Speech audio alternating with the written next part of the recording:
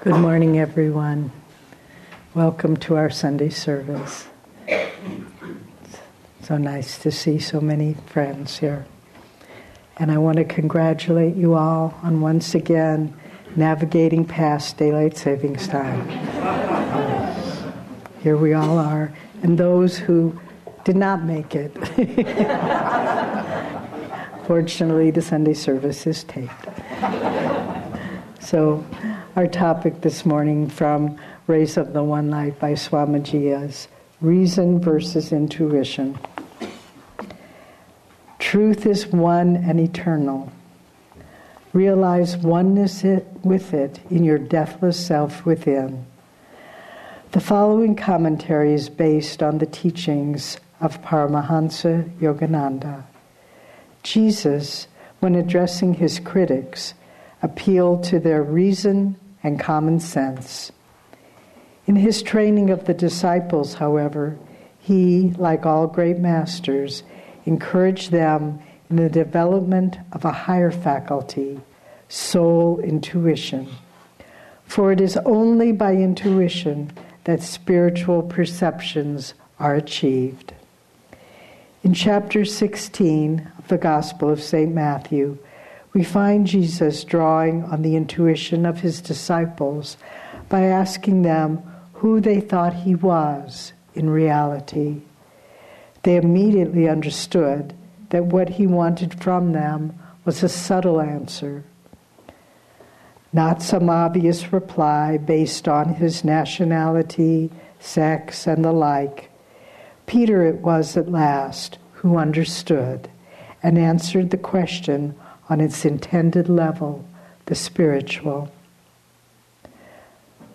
Quote, "Thou art the Christ," he said, "the Son of the living God." And Jesus turned to him, saying, "Blessed art thou, Simon, son of Jonah, for not by human nature was this truth revealed to thee, but by my heavenly Father. And I tell thee this also, thou art Peter, which is to say, a rock, and upon this rock will I build my church, and never will the powers of darkness overwhelm it." Jesus was pleased with his disciple for relating to the question on its deepest level. Reason could not have given Peter that answer. The answer came through the faculty of soul intuition, and thereby proved him to be a spiritually advanced disciple. It was his intuitive perception, that insight which cannot be shaken by tempests of reasonable doubt, that Jesus praised in referring to him as a rock. The church he referred to next was the edifice of cosmic consciousness. Any outer church institution would have to depend, as in fact the Christian churches have always done, on the level of understanding of its individual leaders and members. Peter's intuitive perceptions could never have been passed on to an outward succession of prelates. Clarity comes by direct soul perception. Confusion results from excessive dependence on reason as a guide to understanding. As the second chapter of the Bhagavad Gita states, when your intellect, at present confused by the diversity of teachings in the scriptures, becomes steadfast in the ecstasy of deep meditation, then you will achieve final union with God. Thus, through Holy Scripture, God has spoken to mankind. Om, Om, Om.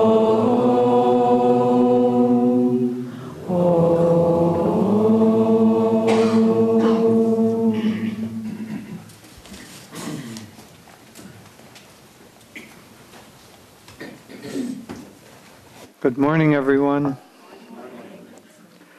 So I'll begin by reading from Master's prayer poems or prayer demands.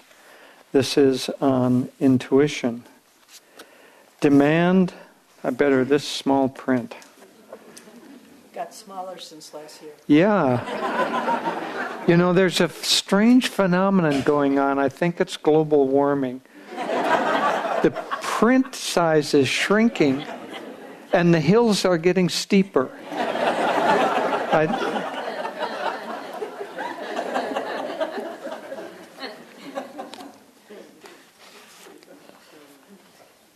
Demand for the rising of the aurora of intuition. Infinite Spirit, thy presence is hidden equally behind the warm rays of the sun and the cool light of the moon. Those lights, though welcome and wonderful, reveal only Mother Nature's splendor in nature. They reveal not thee to me. To me they are therefore darkness. Thy all-revealing, majestic, and supreme light shines not on, but from within, the center of everything, therefore creating no shadows. Shadows in this world reduce light itself to non-light. In theory, I have known this. Now, Lord, take all darkness away from me. Wherever I sit with my eyes shut, enclosed in my own darkness, cause to blaze upon me in glory the aurora of intuition, that suffused in its light I may gaze raptly on thee with worshipping eyes.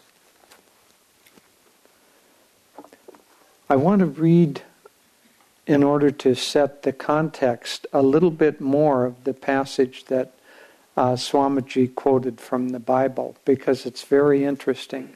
Just to set it in context, this took place when Jesus was in Galilee and he was moving around with his disciples, and he was doing a lot of the miracles that we associate with him. And he just created the miracle of the loaves and fishes and some other many healing miracles. And then he wanted to withdraw a little bit from the crowds, so he and his disciples went a little higher up into the hills around Galilee. And it was at that time that this passage takes place.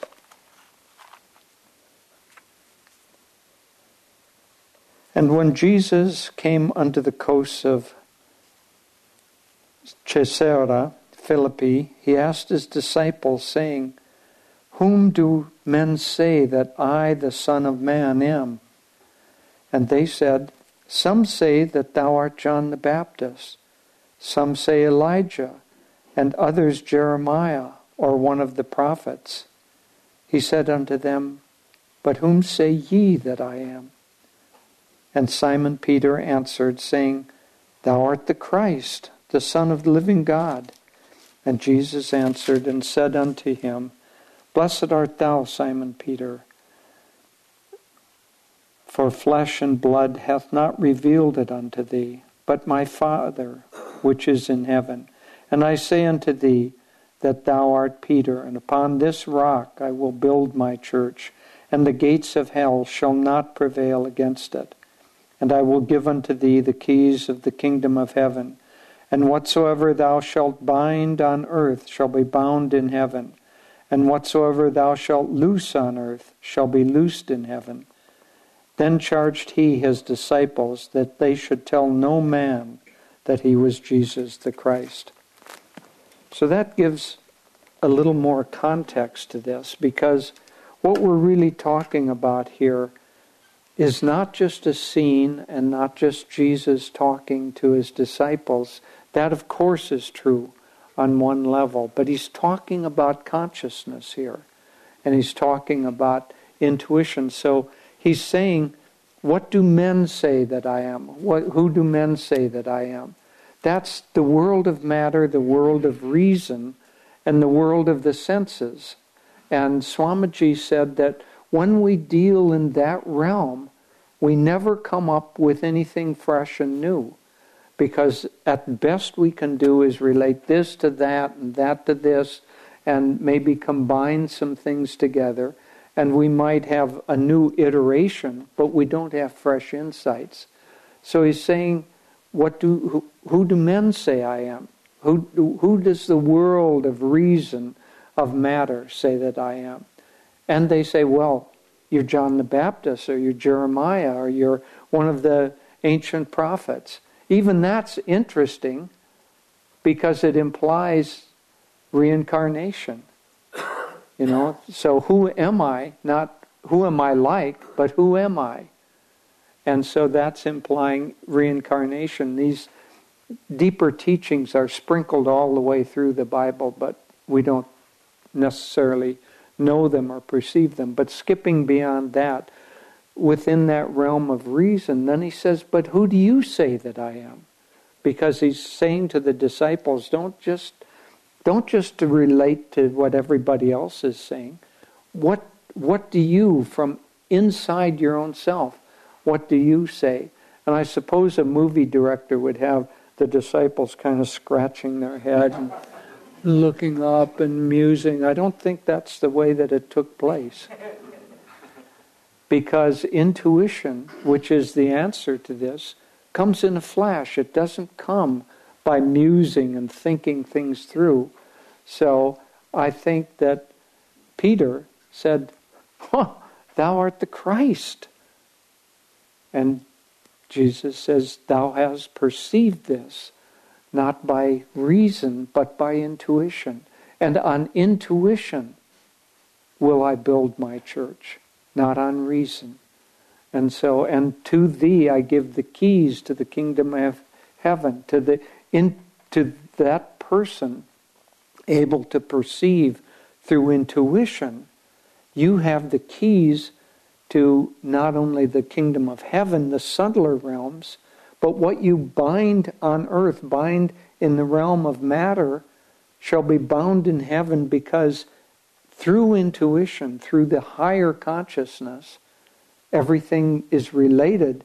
But if you work with intuition, whatever you do in the world of matter is bound or is realized, whereas if you don't work with intuition, if you don't work with higher power, then what you do is not necessarily in tune.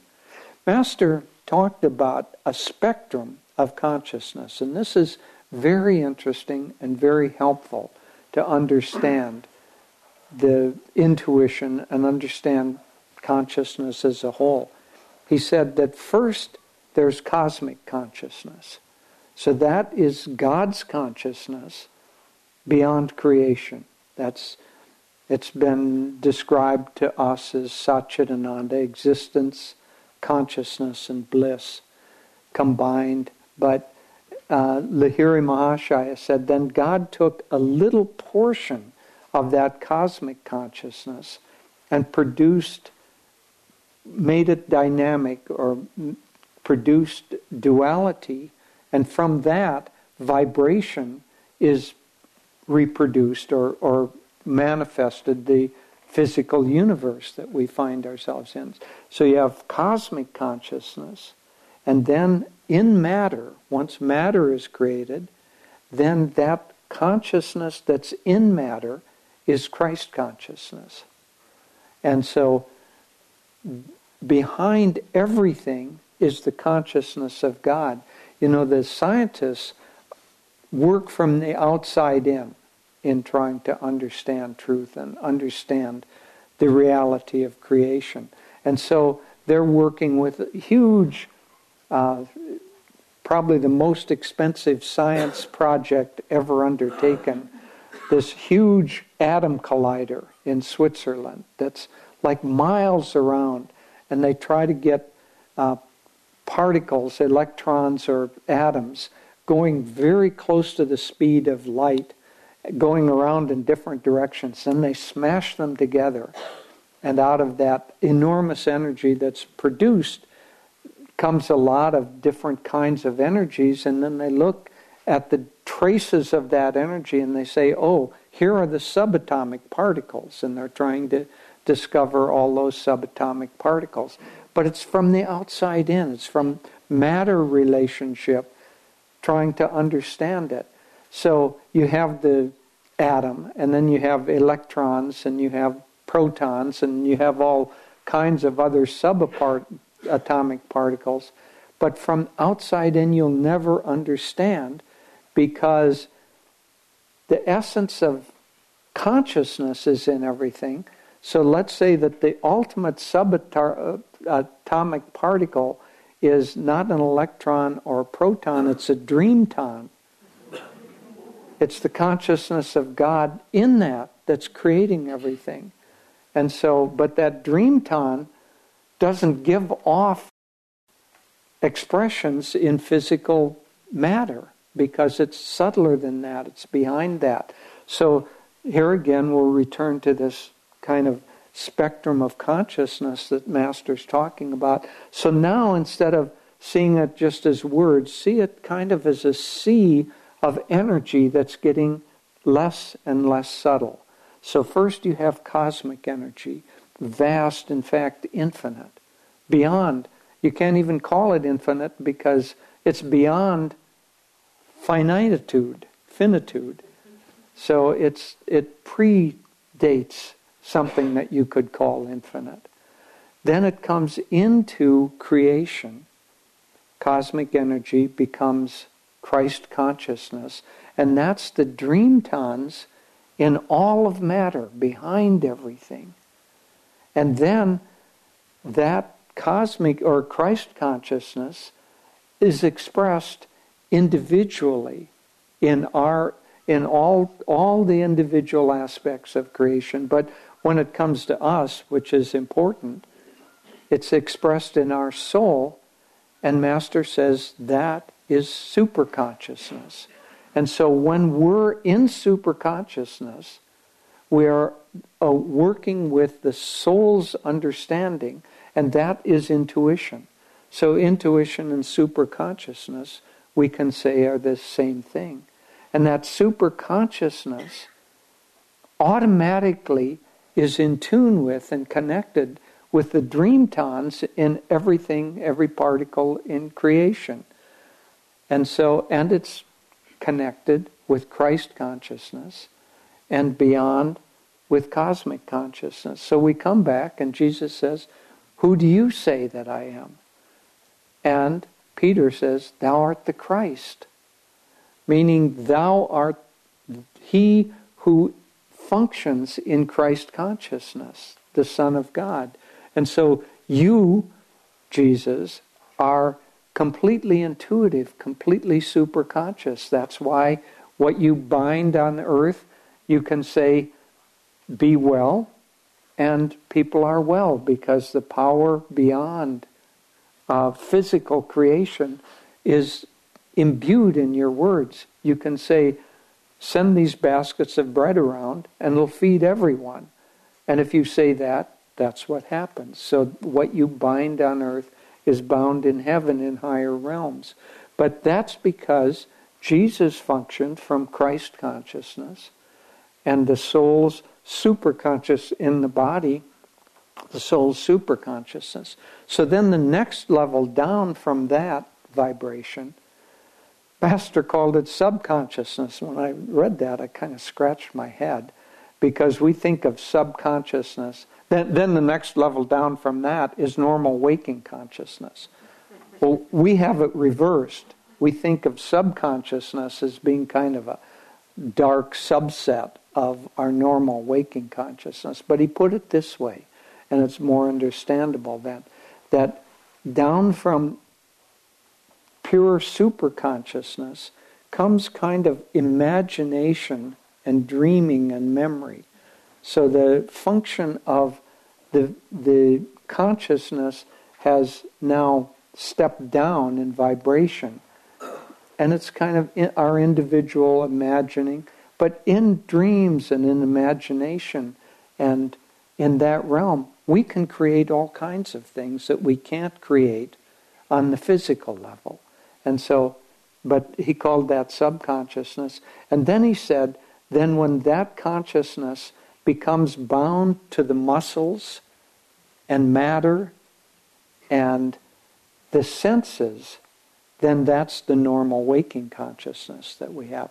Well, that waking consciousness is the realm of reason, but it's divorced from intuition, which sees behind everything, and therefore all it can do, in a certain sense, is kind of rearrange the pieces of matter and try to come up with some new kind of invention or new kind of discovery or new kind of philosophy. But intuition is not using reason, it's using direct perception. And so that direct perception is how we're going to become unified with God again. Not through reason, because reason is too far descended and we can't think our way to God consciousness. And therefore, where are we? We're stuck in this world. We have the power of reason. It's one of the tools, in fact, probably the most used tool in our tool belt. But if the hammer can't do anything except pound the nail, and what we're trying to do with that hammer is create computer circuits, we got the wrong tool. And so if reason can only rearrange things that have descended into sense consciousness and matter consciousness, then it's the wrong tool to get us back up to super consciousness and to Christ consciousness. And so are we stuck? Well, we are in a certain sense, because we're never going to think our way out of this dilemma, because reason and thinking is the wrong tool. And so how do we get out of this dilemma? Well, we have to get back. See, we already are made up of these dreamtons. We already are functioning. Our soul is already functioning in superconsciousness. But the soul, once it identifies with matter and sensory consciousness, once it makes that identification or that hypnotism, then it can't get back out. So we have to awaken. So divine perception comes from awakening, not by reasoning or thinking our way out of this. Well, just to finish what Master said on this spectrum of consciousness, he said, so then normal waking consciousness, let's call it matter-engaged consciousness. Matter-engaged consciousness, if it uses its reason in order to do something harmful to ourself or to others, then that's evil. And if it uses that matter-engaged consciousness to help ourselves or help others, then it's spiritual. And he actually drew that distinction between what's evil or darkening and what's enlightening. And so if we help others, if we help ourselves, if we follow the rules of the universe, then we begin to reverse. He said this stream of consciousness, spirituality is swimming back upstream, not descending farther down. And so the spiritual search is swimming back upstream. And so where does Patanjali start? He begins with the laws of behavior so that we can attune ourselves in matter consciousness, in matter-engaged consciousness, to using that in the proper way. And so he gives us the yamas and the niyamas. Here's what you do. In Judeo-Christianity, we begin with the Ten Commandments. Here's the way you act in this world. Well, that not only helps us produce a better society, produce a happier life, produce nicer relationships and all of that, but it begins the process of swimming back upstream to subtler levels of consciousness. And so we want to get back up to our own reality. That's why Master called it self-realization, didn't call it God realization, called it self-realization, because in the intuitive state, we're going to realize who we really are, who the self really is, the soul. And the soul's function is with intuition. So let's talk just a little bit about what we can do in order to awaken our intuition. First of all, intuition is based much more on feeling than it is on reason. We've kind of gone through that. So Peter didn't have to think through what are all the possibilities. Jesus is John the Baptist? No. Jeremiah? No. He didn't have to think through all of that. He just felt, Jesus is the Son of God. Jesus is the Christ. And, well, of course, he just perceived it. So what we want to do is we want to get away in meditation from just reasoning and just the mind endlessly going here and hither and yon, back into the calmness of feeling. So, generally speaking, women who are more attuned to and this is very general, more attuned to feeling nature are more intuitive. But in order to be intuitive, you can't have those feelings muddied by likes and dislikes, by emotions.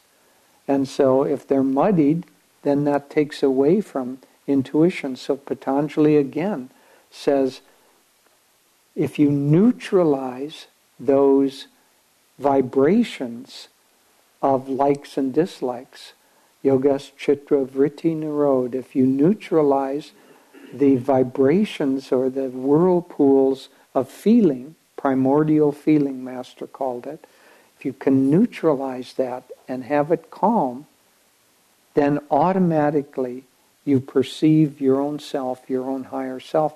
Automatically you go then from the realm of matter consciousness, matter-engaged consciousness, to soul consciousness. You go from reason to intuition. But it takes calming the feelings and calming the mind. And so then the masters come along and they say, well, here's the problem, is that you're functioning at a vibrational level that you can't achieve realization of who you are.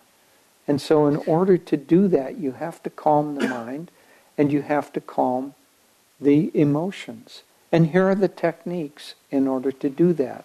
I'm going to give you some breathing techniques. I'm going to give you some concentration techniques. I'm going to give you the path of yoga, and especially for us, the path of Kriya Yoga. And all of that is meant to withdraw. Remember, it's all consciousness and all energy. So pranayama and the path of yoga is meant to withdraw your consciousness from going farther out and into more connection with matter and sensory consciousness. We're going to disengage from matter consciousness because matter consciousness breaks things apart. We're trying to find unity.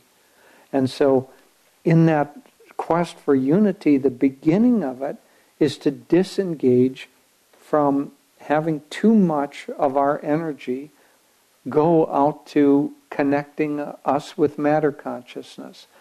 And also too much of our energy going out with moving parts of that around mentally, which is the reason process. And so we need to disengage from that.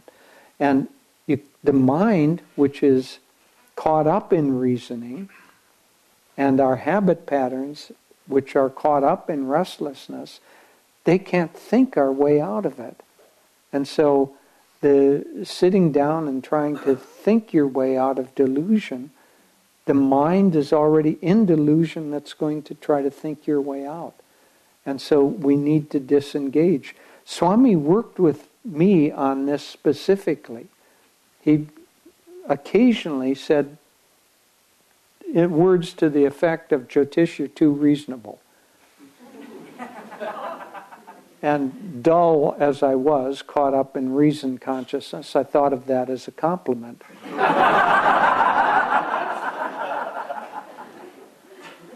And so he said, you need to become more intuitive.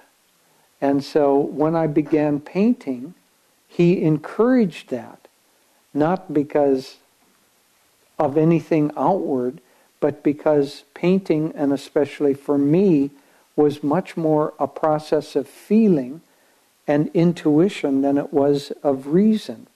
And so with a math problem or a crossword puzzle, you use your reason and you associate the clues and other things and you come up with the solution.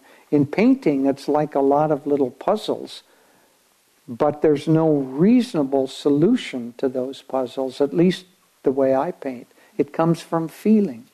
And so you feel what's supposed to happen. And I'll give you a specific example. One of the paintings that many, many people are familiar with is with the ocean, and Swami and Master are holding hands and looking out on the ocean. And that was entirely by feeling. First I painted the ocean, and that's what I thought I was painting. And so I had the beach, and I had the wave, and I had the horizon, and I had the nice sunset. And I looked at it, and it didn't feel complete, didn't feel right. And so I can kind of go back and reproduce, but I think intuitively what I was saying is, what is trying to be conveyed? What is the feeling of what's trying to be conveyed? And what's missing in this picture? And it was consciousness in it, because just the wave and the sunset and the sand and the ocean didn't have consciousness in it. So it needed the consciousness aspect. And so I thought, well, let me put Master in there. And so feeling had me put Master in there, but then it still didn't feel complete. When I hadn't painted it yet, but I'd come up with the feeling to put Master in. And that didn't feel complete either, because there should be not just consciousness, but consciousness relating. And so I had Master and Swami, and Master holding hand with Swami. And then that feeling drove that second part of the painting, and it became what it is, and got translated there. But that's why Swami was encouraging me, and why I will pass on to encourage all of you to do things that get you out of your mind, out of reason consciousness. Don't take your very reasonable to be a compliment. Take it to be a challenge, to get out of being locked into that. And so get out of your mind, and the best way to do that is by withdrawing the prana, and by, remember Master had this kind of descending stream of consciousness. In meditation, feel that you're ascending that stream, and that actually takes place in the spine. So as the prana comes into the spine from outside in matter consciousness, comes into the spine and begins to go up, it leaves the consciousness of reason, and especially as our minds get still, and as all those associations, those reasonable associations and worries and anxieties, all of that, as that becomes stilled, then that upward flow of consciousness can happen. And the center of intuition is partly in the heart, but it's the heart's energy, feeling energy, Chitwa, brought up and connected with the spiritual eye. And so in meditation, we're trying to bring that energy up to the spiritual eye and hold it there. And this is the center of Christ consciousness, of superconsciousness, of pure intuition. And when we can hold our energy completely there, we too will be able to say, the answer to everything the experience of the answer comes immediately. Oh, thou art the Christ. Oh, that's Master in one of his great ecstasies just started chuckling because he was seeing how creation was manifested and unmanifested. Started chuckling and said, oh, that's how you do it. That's how you do it. He could never think his way there, but perceived that. Intuition perceives that. One time Anandamoyi Ma, some pundits asked her a question. She was illiterate. She couldn't read or write. She signed her name by putting a little dot on the paper. Some pundit asked her a question about, I think it was about a particular kind of yagya or a sacrificial thing with the mantras, like a ceremony. And she spontaneously started chanting Sanskrit mantras, and it went on for like 15 minutes. And she chanted all the mantras that they needed to know to them. That did not come from her thinking through anything. It came from pure intuition.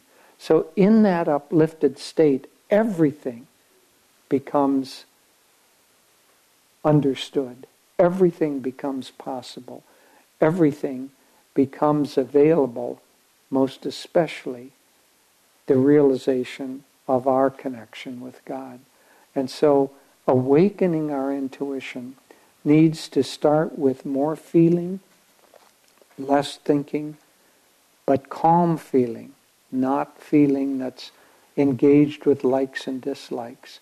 And then that feeling nature, uplifted and sent toward the spiritual eye and held there, is the solution to it all. That's why we do every Sunday the purification. Open your heart to me, and I will enter and take charge of your life. So if we open our heart, if we open our feeling nature, intuitive power, Christ consciousness, will enter and take charge of our life. And in that guidance, we will be guided to the right thing in everything.